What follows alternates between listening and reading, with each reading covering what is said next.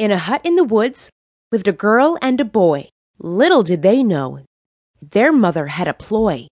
The boy was named Hansel, and the girl was Gretel. They had nothing to drink but water from a kettle.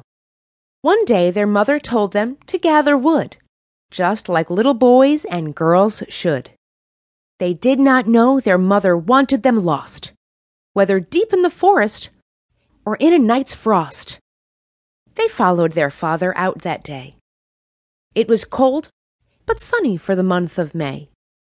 In their pockets they had bits of bread to eat, as bread was such a big treat.